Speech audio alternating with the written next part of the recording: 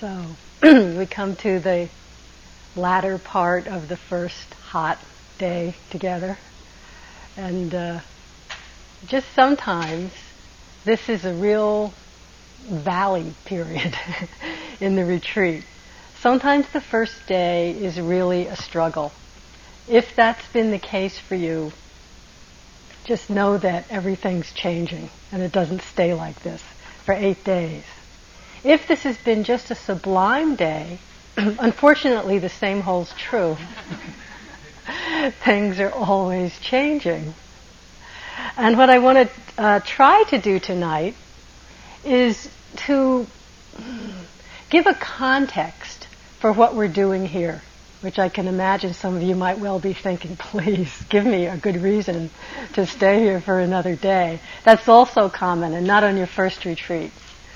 At the end of a long, hot day, I'll think, and I've been doing this for 30 years, the mind will still think, I need a really good reason to do this for one more day.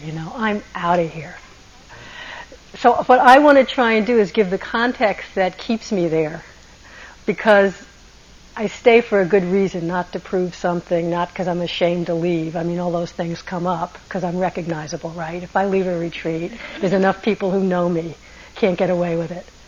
But I want to try and put this in the context of what the bigger picture, why we're doing it. I hope some of that comes through.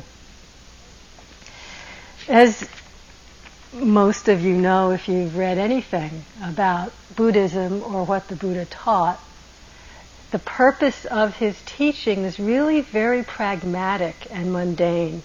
He says it over and over and over in the different texts, that he's teaching suffering and the end of suffering. That basically the whole reason he devoted the 45 last years of his life to trying to help people understand what he had discovered was simply to help us live a fuller, happier, more contented life. That's all really basic. And at the heart of that, I would imagine that whatever specific reasons each of us might put on it, that basic wish to be happy is what draws us, not only to this, but to actually almost everything we do. The context of our particular meditation practice, of the understanding that begins to come through from this practice, even if you don't understand it, the understanding begins to come through, is that for most of us, the way of the world, the common way of the world, we actually misunderstand what it means to be happy and why we're suffering. So all of the different things we'll talk about in this retreat are trying to come at this basic misperception, misapprehension of who we are and what allows us to be happy, what keeps us in struggle, what keeps us suffering. We come at this misapprehension from different angles. Of course, basically, one would say, I would say, if I said basic, what suffering is, suffering's having to be with experiences that I don't like, that are unpleasant, right? That's a no-brainer. And happiness is not having to do that and getting to be with things we like. It makes sense. Not hurting, not being sick, having our friends and loved ones be happy, not being hot when we want to be cold, whatever it is. And because on some level that's our belief system, we can spend our whole life trying to organize and make that happen. I would imagine, I know it's projection, I'm not in your minds, but I would imagine many of us have devoted a great deal of our life in that pursuit. If we could arrange and manipulate and control external experience so that everything's the way we like it, then we'd be happy. And then we turn that around and do the same with internal experience, how the body feels, what emotions come up, how I react to situations. And this is normal and natural. It's what basically, it's what I learned. It's what we're taught. And so what I want to talk about tonight is that our practice isn't so much about creating a certain state or set of conditions that are going to do it for us, finally, and make us happy. And then we can live happily in that state for the rest of our lives. I thought this, really. I mean, it sounds rather obviously stupid when I say it, but check out underneath, really, what you sort of unconsciously believe.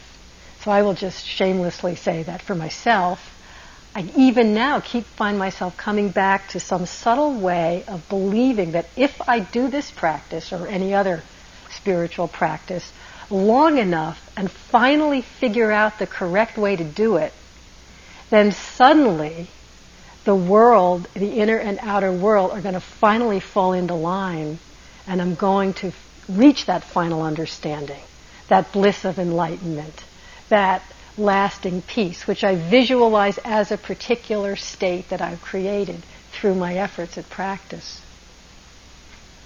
What we're doing here is actually not that at all, which might seem discouraging, but actually as we begin to understand it, it's a huge relief.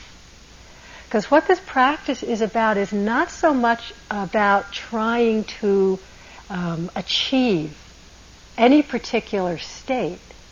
The practice is all about attitude, about our motivation, about how we understand and relate to whatever it is that's arising, so-called internally or externally, in a moment. It's not about that we think we're going to get to a place where we can actually control what's arising, internally or externally. So, in Buddhism, the way we see things, and although I'm quoting Buddhism, really whatever I'm saying is coming from, I've discovered it's true in my own experience, or I wouldn't say it.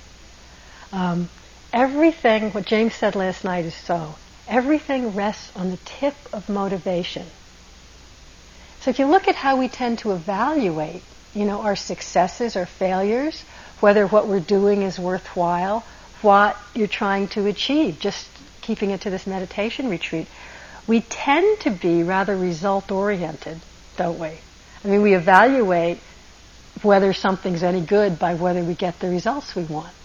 I evaluate my own worth, whether I'm doing well, my sense of who I am, often by the results that particular actions achieve, We evaluate ourselves by the experiences that we have. So, for example, to stay within the meditation retreat, a sense of success might be, and look in yourselves for which ones your mind is attaching to.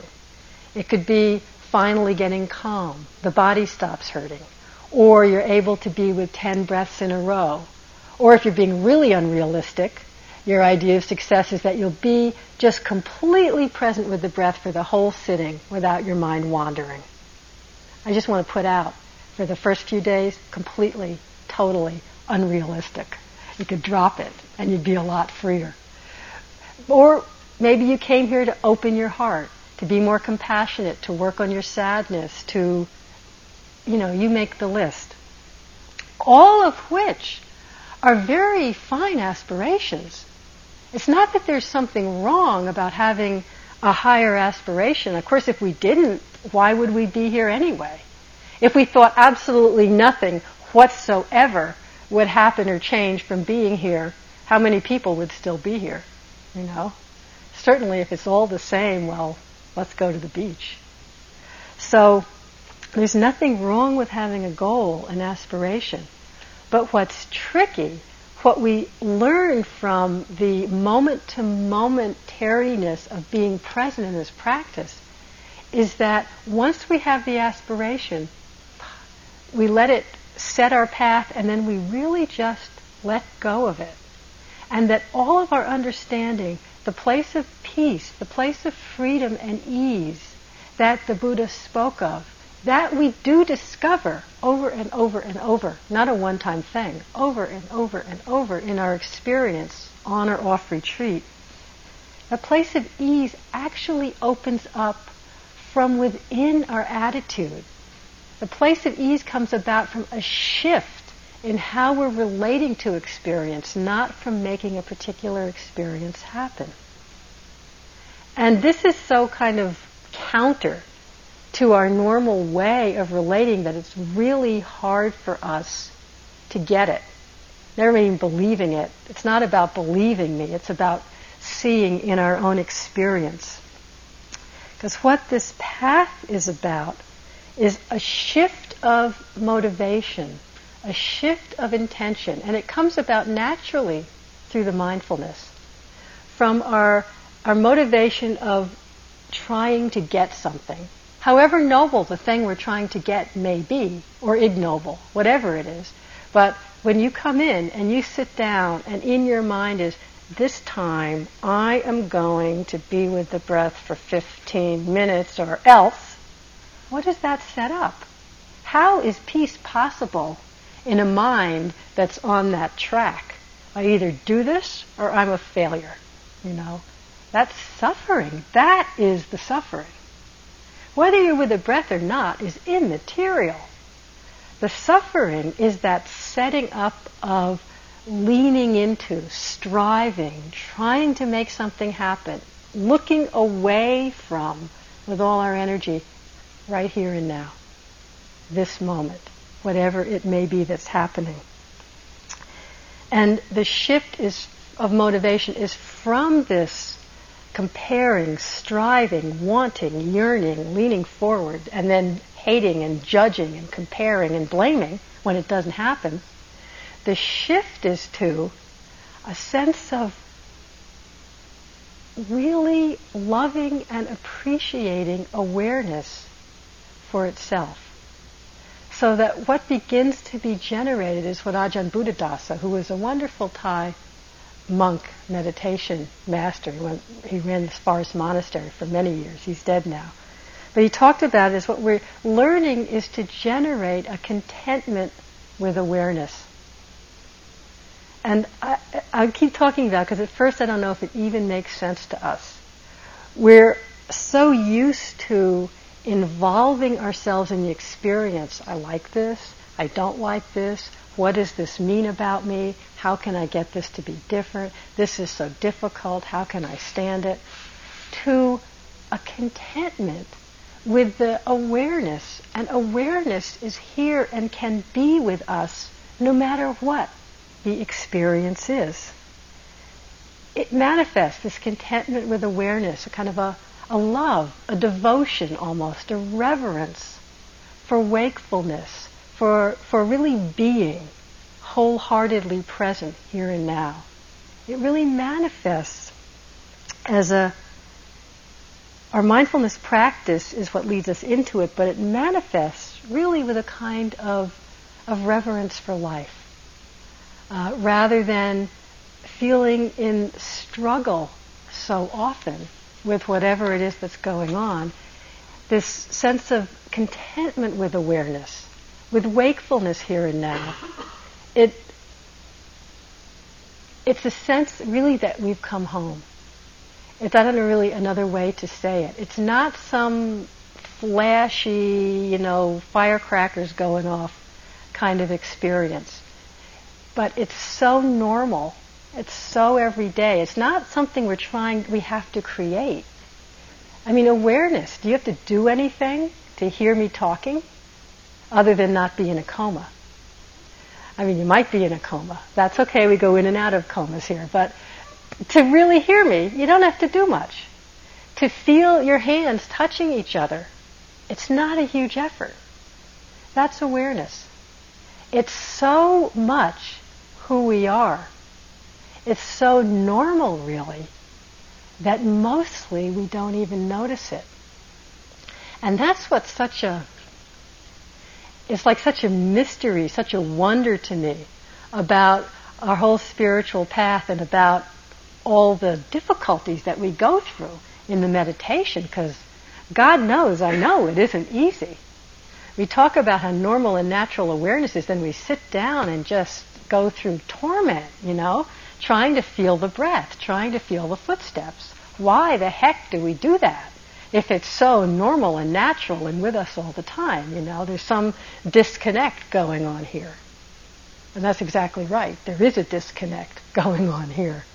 We basically overlook awareness itself. We overlook the really freeing, easeful, happy potential of having confidence, of taking refuge in awareness itself. It's really when Guy was speaking about the 3 refuges last night, we took refuge in Buddha, in Dharma, and Sangha. They're all different aspects of this pure awareness, which is really who we are. You're not going to find yourself ever separated from that. But what we do is ignore it. In fact, the very word ignorance, when we speak about the suffering and confusion that we go through around experience, we always say that at the root of it is ignorance. And ignorance is really this ignoring of the freeing potential of taking refuge in awareness. So that's what I want to talk more about, because I know it might not make really any sense yet, what I'm saying. And all I'm trying to do in this whole talk is point you back to your own experience over these next few days, to play with this, explore. So this awareness that it's our refuge, that it's always available when we can remember to notice it. It's like the big open secret of spiritual life, of our whole life, not to separate spiritual out. That it's not somewhere else we have to go. It's discoverable, and we build up a confidence in it only and always by bringing ourselves fully here right now. Because it can only be here right now. Where else are we going to discover our true home? And so all of our practices, which so far are being with the breath, coming back from thinking and whatever's going on, and using the breath and using the sensations of the foot and leg in walking, we're using those as tools. Not that the breath is some fantastic thing. I mean, breath is great. Yeah, we would be really in trouble if we didn't have breath. So in that case, yes, it's fantastic. So also is being able to walk. It's wonderful. But we're using those specific experiences as tools that when we feel a breath, when we feel a footstep, that the victory, you could say, the point of practice isn't the quality of the breath or footstep. It's that we're awake again.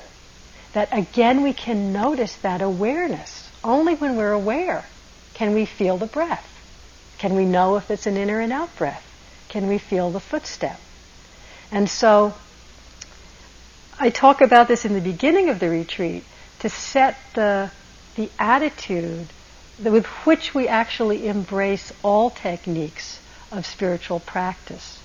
The technique is within, it's embedded within the attitude or motivation of contentment, of reverence for the sense of being present itself. And we're using all our techniques to help us reconnect with that over and over. Without that understanding, we really get easily caught in our habits of doing activity for result. You know, breathing in order to have more breaths, or to get more quiet, or to stop thinking, or to have the breath be finer, or to get to some juicy emotion, whatever the thing is you want to happen. So it's paradoxical to us, because mostly, certainly for me, I was trained to put out tremendous effort in order to make something specific happen or to get something. I didn't really know how to be really totally present, wholeheartedly committed to being present, not to be somewhere else, but just to be here, just to be with this breath, just to feel this sadness, just to feel the sensation as my foot touches the ground, or this niggling pain in my back. So it's sort of antithetical to what we're used to doing. And the reason we practice so much is because each moment that we wake up, thinking is happening. You're here, right here. You don't have to go anywhere else for awareness. It's right here. The breath. It's right here. Each moment, you don't even have to consciously or intellectually recognize, this is what's happening. I'm countering the habit of striving to make something happen by being present in the moment. You don't need to think that every moment. Please don't think it every moment. It happens by itself, which is what's so nice. So all of our practice is to help us recognize and trust and have confidence in the power of awareness itself. The Buddha, right after he awoke, after his awakening, his enlightenment, he was sitting around for 7 weeks, really happy, basically, seeing how he'd really freed his mind from getting caught in reactivity and suffering. And he wasn't too motivated to teach, actually. He thought, the truth is so subtle, and it'll be hard for people to see. I don't know if I should bother. That's basically what they say he was thinking. And then a divine being, so to speak, came down and said, no, there's people who can really see. Please, teach. And there's a line he said afterwards when he decided to teach, which I really love, which is, he said, okay, the doors to the deathless are open for those who hear, for those who see. The doors to the deathless doesn't mean this body isn't going to die. It's really speaking about the deathless quality of awareness itself. And not that we have to go somewhere else to go through those doors and be home. They're open now. We just need to see, to hear in a different way. To see what's really happening in this moment, as opposed to our habits of mind, which tend to concoct a whole lot of extra stuff on top of what's actually happening in this moment, which I'll talk about in a minute. So having confidence in awareness, to me, it's like this amazing gift that somehow has been opened up in my life. Having confidence in awareness, what does that mean? It hinges on the fact, and again, please explore this in your experience, that whatever's happening, whether it's as mundane as your breath, or lifting your foot, or a difficult emotion is coming up, or you're caught in a stream of planning thoughts, or you're just feeling incredibly reactive and hot and restless and your back hurts and you just want to get the heck out of here. Whatever it is that's happening. There's the physical sensations or the emotional mood or the thought in your mind. It's pleasant or it's unpleasant or it's neutral. And there can be awareness of it, can't there? You can be really angry and you can know that you're angry. You can know that anger's happening. You can be aware of what anger feels like. Correct? That makes sense? And because that's possible, you can see that awareness, while it comes out of the anger, it's not like it's over there and the anger's over here. You're really feeling anger or tired or restless. But the awareness is not the same thing as the anger. They come together.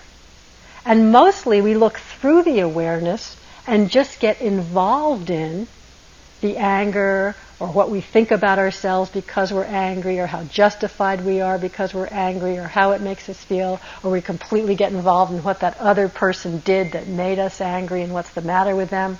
We get completely involved in all of that, almost entranced, so that for a lot of the time all we recognize that's happening is that particular thing, the anger, the story about it, how we feel about it. We project it into the future. We go back to our 3rd grade class. This person's just like my teacher. I can't believe it. What's my karma? She sounds just like my 3rd grade teacher, Mrs. Jubinville. See, she just popped in my mind. She had blue hair, Mrs. Jubinville. And she sounds just like my 3rd grade teacher. And we're like, is any of that happening?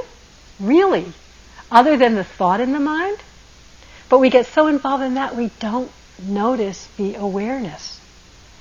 And what this practice helps us do is like a subtle foreground-background shift from being completely submerged, immersed in whatever's going on, to coming home and relaxing into the awareness of what's going on. I know it's subtle to talk about. Play with it. And it's not some fancy thing. It's like, oh, awareness is actually stronger ultimately than any experience that comes and goes. Not always. There's moments, of course, when we really are submerged in the experience and you think, what the heck is she talking about? This is what it is and I'm really in it. But there'll be other moments, and that's why we pick relatively neutral things like breath, like walking to start with. We don't say, sit down, think of the worst trauma in your life, and now notice awareness of it. I mean, it's hard. We start where it's easy. Over and over and over and over until we start to notice, oh yeah, there's breath, there's sensations, there's the awareness of it. They're right like this. But we can begin to generate a sense of coming home. And that being in the awareness, trusting that, taking refuge in it, it actually allows us to be fully present with just about anything. So I read somewhere that St. Augustine said that the reason humans behave as we do is because we're not living in our true home. That completely resonates with me. And our true home isn't, the house we're hoping to build on Maui. Our true home is awareness. It's already here. We don't have to go somewhere else. We just have to turn around our field of attention and come back into what's seeing, what's hearing, what's knowing, what's wishing it could get the heck out of here. Turn back around and notice that. And this brings, over time, recognizing over and over and over, a sense of real freedom and confidence. Confidence, as one of my teachers, Sayadaw U Pandita, he's a Burmese meditation teacher, really tough, from the school of heroic, courageous effort. That's the good way to put it. From the school of you sit and you don't move. And if you die while practicing, well, that's a good way to die. I mean, he's not exaggerating. That's the school. So, coming from that, but he said this to me once in an interview. It was really helpful. So, when you really have that confidence, can contact awareness, you don't have to be afraid of anything. You don't have to be afraid of anything. And I've really felt that. The whole show, it keeps coming and going. And it's the internal show that actually traps us often a lot more than the external one. But we don't have to be afraid of it when awareness becomes our refuge. So our practice is learning how to trust that. Learning how to recognize it first and then trust it. So this is just a little experiment. Okay? Just if you would be willing to put your hand out and just move it back and forth and don't pay any attention to it. Think about anything. Think about something else. Think about what you want to have for lunch tomorrow. Think about that house on Maui. Think about how hot it was. Okay. Now, stop a minute. Do the same thing again, but just really let yourself wholeheartedly feel the movement. That's all.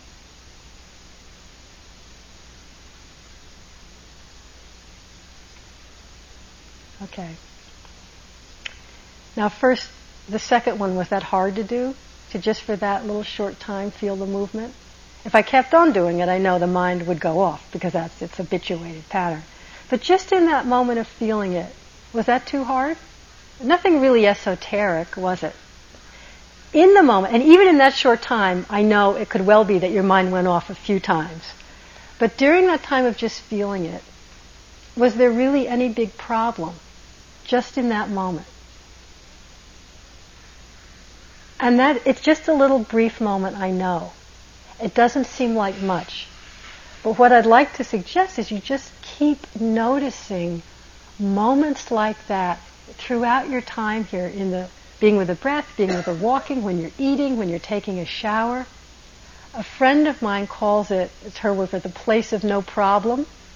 It's not really a place, but it's when we're just for that moment single-heartedly with awareness. Whatever it is that's happening is happening. It's pleasant or it's unpleasant, it's intense or it's mild.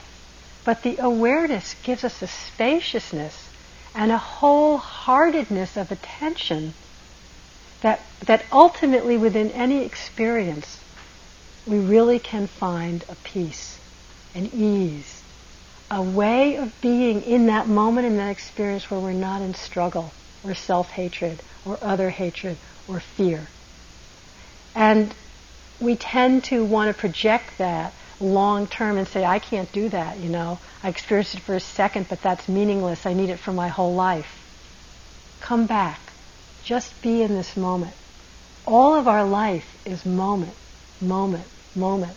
As hard as we try, you can't be anywhere other than this moment. Even when all this stuff about the future and how hard it is, that's just thoughts happening right now. So this is a second huge relief. It's been like an incredible burden lifted from me in my life when through my practice I realized, it's always only this moment. And even when I've been in really paralyzing grief and fear, if I can get to, can I be with it this moment? In this moment, I always can. True, we forget that the next moment. We think, I can't bear this another moment. I can't bear it. And sometimes the awareness of awareness, the mindfulness, just isn't strong enough. The energy of that isn't as strong as the energy of the difficult state or our fear or our sadness. And that's okay. So at that time we feel like we're drowning a little bit. You need to break, that's when we'd say, go take a walk. But then there's the next moment. And again, we don't say, I couldn't be with it the last moment, so forget about it. No, now there's this moment. Again, awareness is here. Can we remember? So that's our practice, moment by moment by moment, relaxing into awareness and finding that it really is a refuge. It's a home.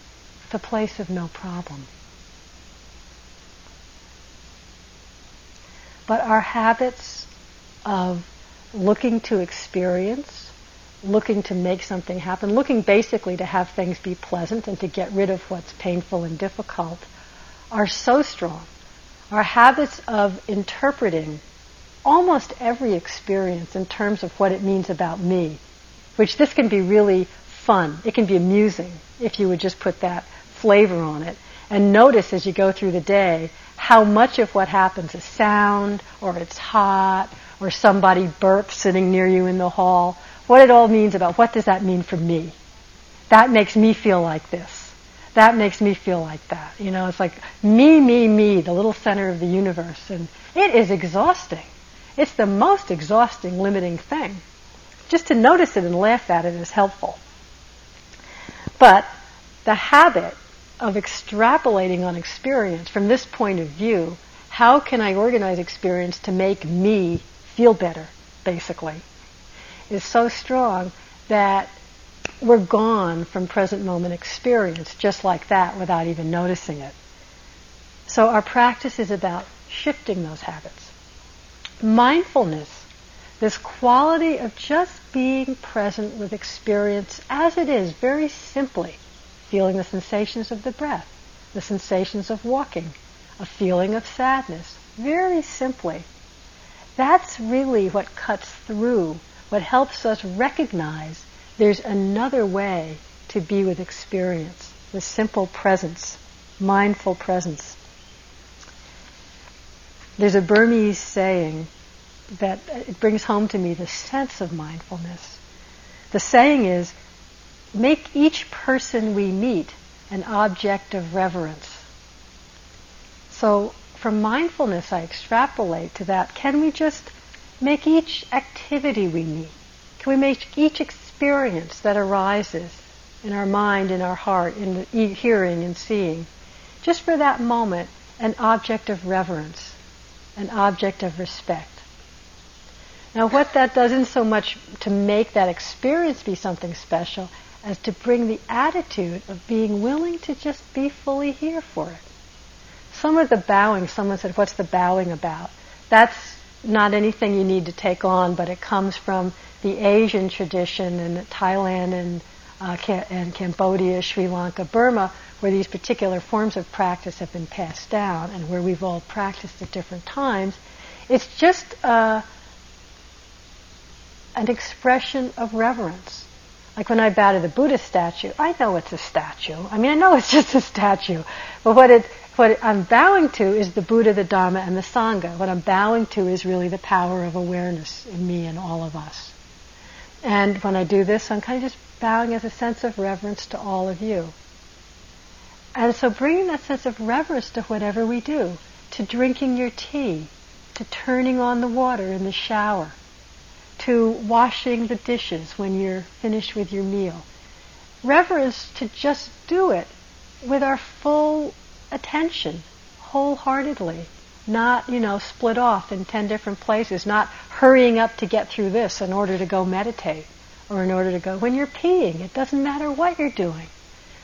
Being an object of reverence is to just be wholeheartedly present without preconceptions, without a lot of assumptions. What does this mean? What's going to happen? Just wholeheartedly here. Play with this. This is really the essence of our practice.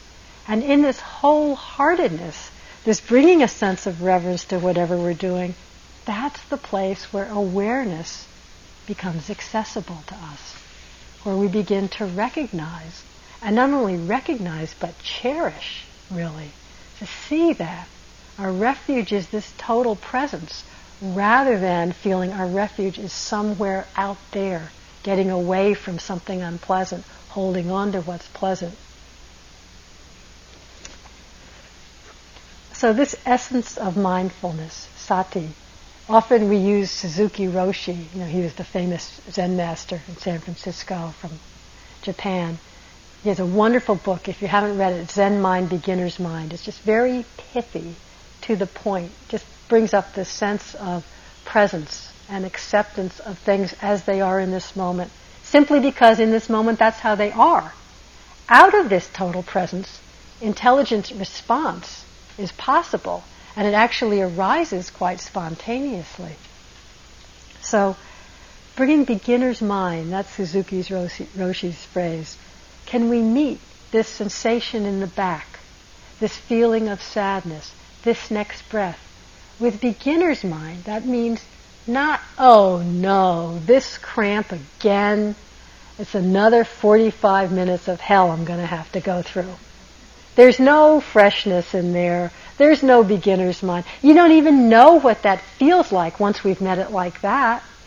Oh, this anger, I can't believe it. I'm going to be in this for the rest of the 10 days. Be in what? Do we even know? We're not even touching what's happening. We're off in our reactions. So beginner's mind is, can we just bring a freshness here and now, meet it without bringing in all of our cultural and personal overlays. They can be there, but they're different from the experience.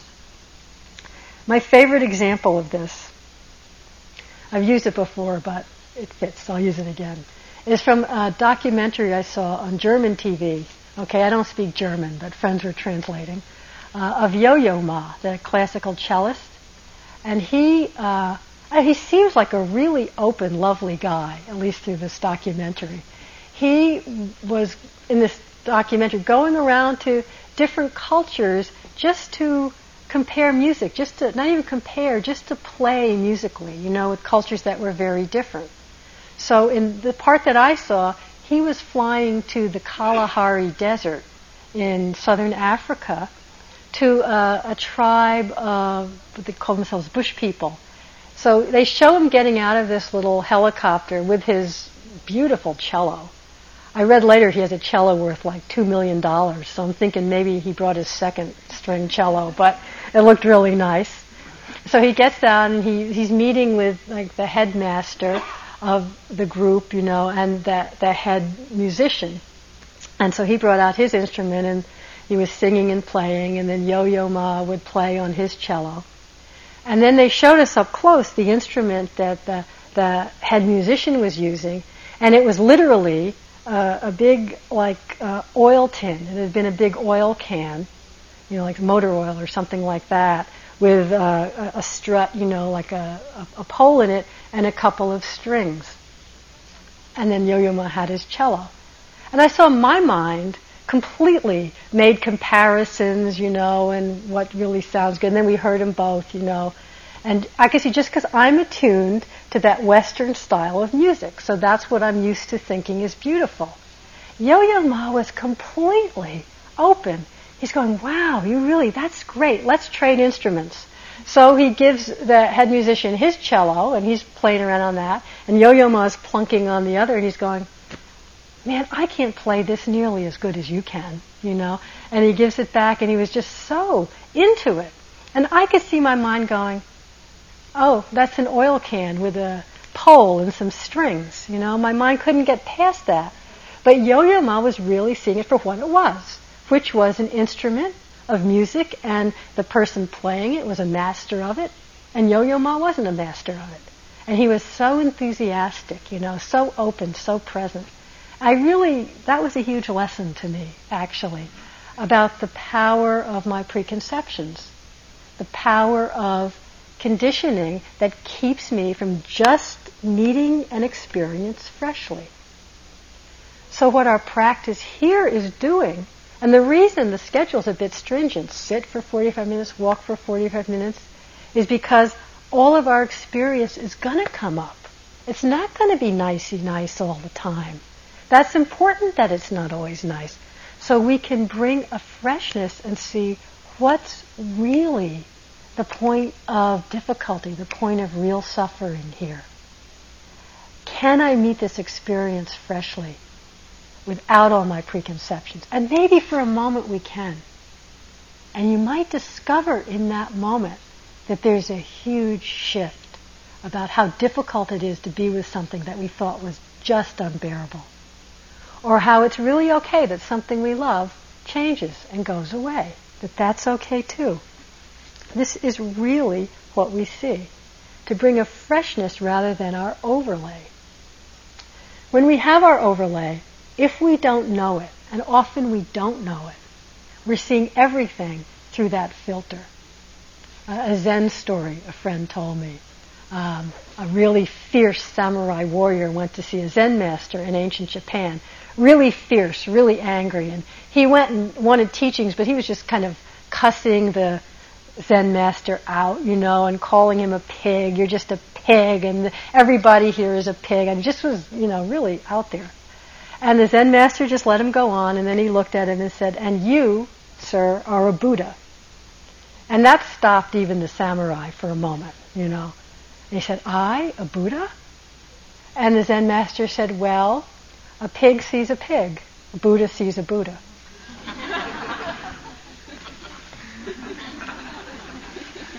Mm-hmm. So, it's just part of what we see in the practice is what veils are we looking through? What veils are we looking through?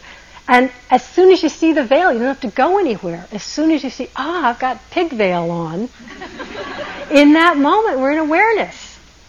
You're not caught in it anymore. You don't have to go somewhere else. We just have to see it.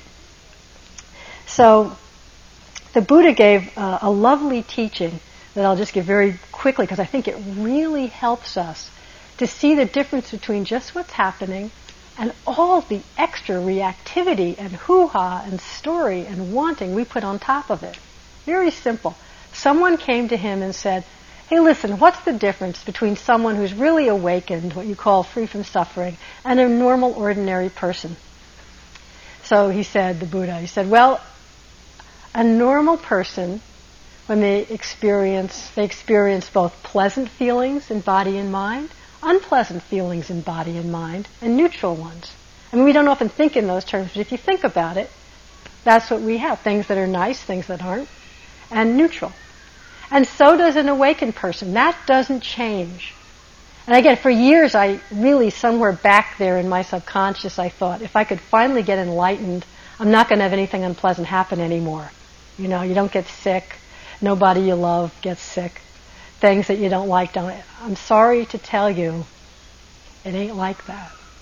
Even the Buddha went through lots of grief, in his life. I won't go into it because we don't have time, but just like stuff happens. That's not what changes. So that happens to an awakened person too. But the normal, ordinary people, like most of us, When we experience an unpleasant physical or mental thing, so say it's an emotion we don't like, or you're sitting here, your knee hurts, your back hurts, it's way too hot. His words are, we then experience the physical unpleasant thing, and then we lament, we cry, we moan, we beat our breast, we complain, and we fall into despair. Now, does that sound familiar? Does it sound exaggerated? No, it really isn't. And what we don't do is see that we're doing this. So he says it's like that first physical thing, your knees, a little twinge. It doesn't even hurt bad yet. It's a little twinge. That's like we get shot with an arrow. But then what we do on top of it, oh my God, it's only 10 minutes into the sitting. It's only the 2:15 sitting. This is unbearable. I can't believe they expect us to sit here for that long in this heat, and they're not turning on the air conditioning. What the heck is the matter with them? I am going to just stand up. I'm going to tell them what for. I'm going to write a note. As soon as I get out of here, I'm writing a note. Then you spend 10 minutes writing the note. Then you spend the next 10 minutes wondering where the closest hospital is, because you're going to have arthroscopic surgery if this keeps on going. I thought I came here for freedom, and instead I'm hurting myself. I'm going to get up. I'm not going to let them, intimidate me. I'm getting up and I'm leaving. And then you spend 10 minutes hating yourself because you're such a wuss, because you're so intimidated that you won't get up and leave until they ring the bell. Then you hate James, who was here for the 2:15 sitting. I'm sure he's not paying attention. That's the beating and that's what the Buddha said is we shoot ourselves with a second arrow. Or in this case, a whole quiver of arrows. And he says, that's completely extra. We really don't need to do that. What's the difference between an awakened person? They experience an unpleasant physical or mental experience, and that's all that happens. They experience and they leave it there. Ajahn Sumedho, who's a Thai American monk, it's a wonderful description of loving kindness. He says you experience something unpleasant, and you don't create anything around it. You just give it space to be. That's what we're actually cultivating with mindfulness. There's a twinge in the knee. Can you meet that with the fresh eyes? Twinge in the knee. What does it feel like? And when the second arrow gets, oh my God, then we notice that. Okay, fear, aversion. And that's like a new first arrow, but you don't have to create anything around that. Awareness can know fear. Awareness can know pain. Awareness can know self-hatred. Awareness can know anger. The awareness is always available to us, and we don't have to get so engrossed in this second arrow, in this story about basically me, me, me, me, me. And we feel that that's going to help us out of our suffering, but really, it increases our suffering. I don't think I'm really exaggerating to say 100-fold sometimes. And this is what you'll discover from time to time, not always. That twinge in the knee, you can come back and meet it fresh. Just for a moment, it's like moving your hand. It's just twinge. It's like, oh, what was all that about? And then we forget. We get caught again. That's okay. We can notice again. The habit of really getting entranced, seduced by all our reactions and our stories is so strong that we can only have compassion and patience for ourselves and for everyone else when we see ourselves shooting ourselves with the arrow over and over again. But that recognition, and it really helps a lot of people, second arrow. It changes the whole dynamic. Just notice that in yourself. With that tone of voice, not second arrow, you stupid jerk. No. Second arrow. All right, that's what's happening. And in that moment, you're not in the second arrow anymore. Awareness is here. Awareness is our refuge. That's what we really learn to trust. And so just one more point I want to make, a short one. When I say awareness is our refuge, and we can really bring this freshness, this beginner's mind to whatever's happening and find whatever's arising in that moment, because it's our avenue to awareness, you could say whatever's happening can be a doorway to the deathless. Really. But, and this is going to happen over and over on retreat and in our life, sometimes what's coming up, whether it's the twinge in the knee or deep sadness or aversion or just sleepiness can be a real torment, can't it? There's times when we think, take refuge of being present in this moment. This is my true home? I don't think so. And it's just like beyond the imagination. Why would I want to be wholeheartedly present for this, if I have an option? Well, that's basically what we've spent our life doing. If we have an option of to be present or not for something unpleasant, we will take that option. One of the things we're doing here is taking away some of your options. You may have noticed. That's one of the reasons the first day can be really tough. Whatever our particular options are multiple distractions, a lot of them we don't have. Just by dint of sitting for 45 minutes, stuff's going to come up. By dint of walking, by dint of not talking. What becomes hard to remember and to trust is that it's not the experience we're taking refuge in, the unpleasant or difficult experience. It's the awareness. But the awareness, we can only see it, recognize it, when we're willing to be fully here. We can't be in awareness if we're zoning out, spacing out, turning on the TV just not to know what's going on. Sure, sometimes those will work. But sooner or later in all of our lives, we're going to hit the thing, not necessarily here, but in our regular life, that we can't. We don't have the option of moving away from. The distractions don't work. Other, again, than being in a coma, self-induced or otherwise. But even that you're going to have to come out of. So what we're practicing here is to cultivate the trust in awareness, the confidence that awareness really can be a refuge. And to do that, we have to do the counterintuitive thing of being willing to bring beginner's mind and open into the feeling, the difficult thing that's arising. Pick your battles. Start with a little difficult thing, not the most overwhelming one, because we won't have a strong enough trust at first.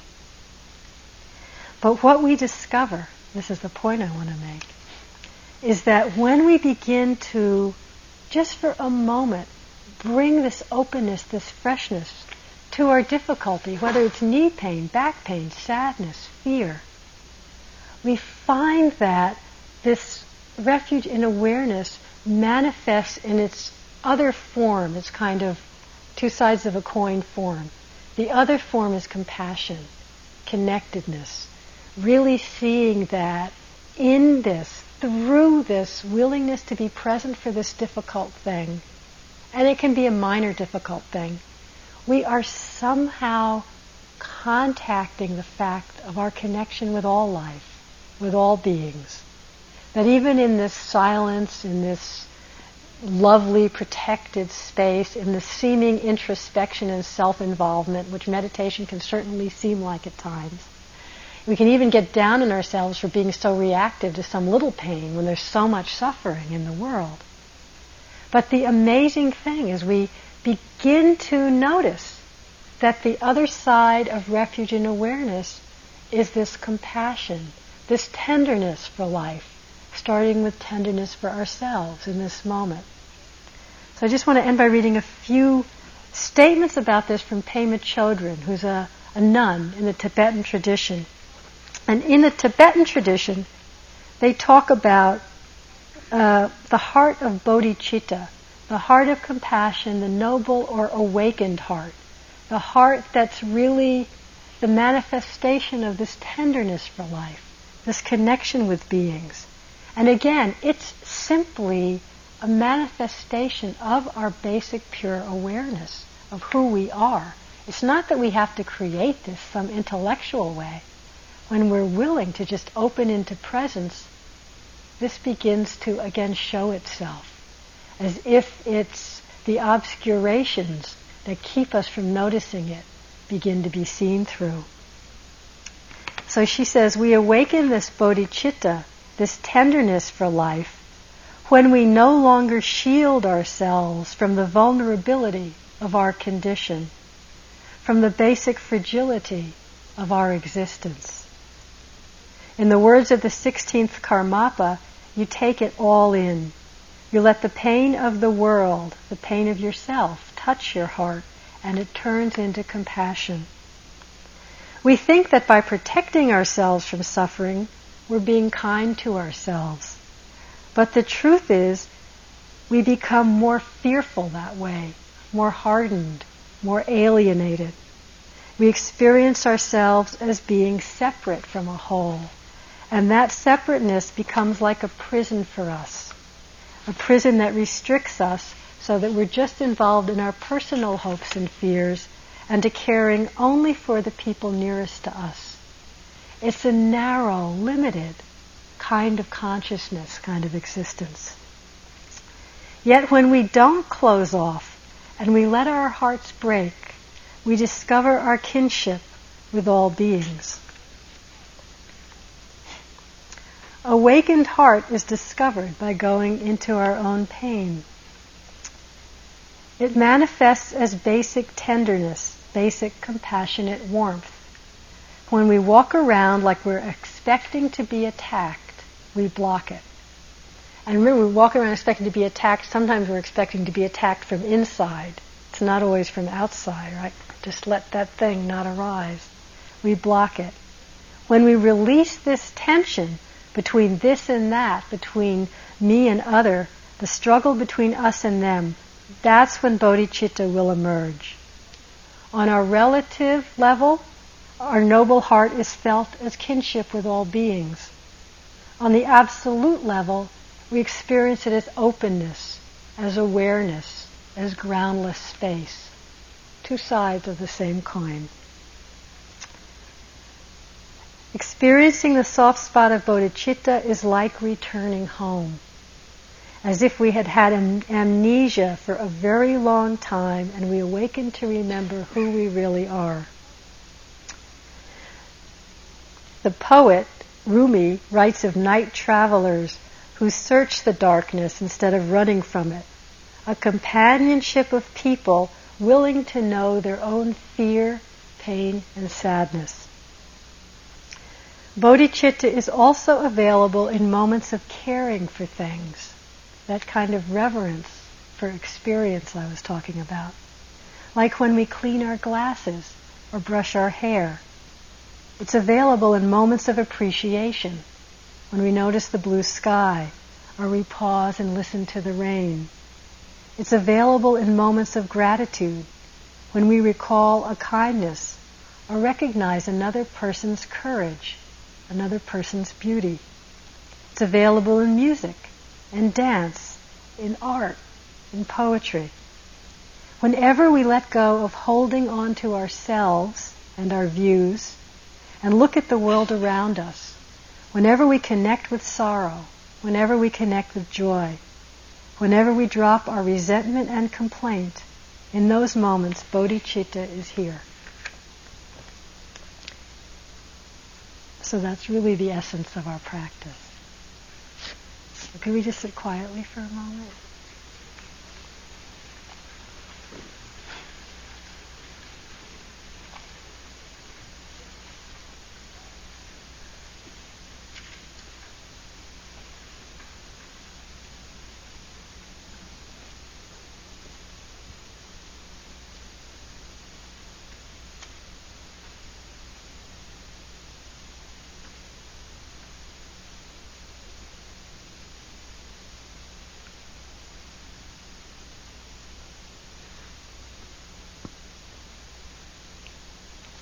Can we meet each moment of our life with reverence?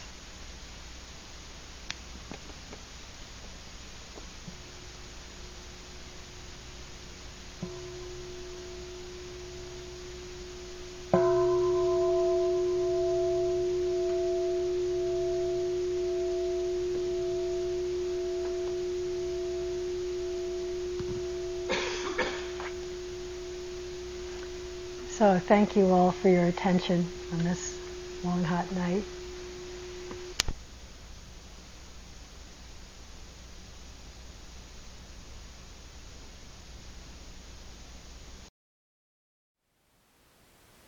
Thank you for listening. To learn how you can support the teachers and Dharma Seed, please visit dharmaseed.org/donate.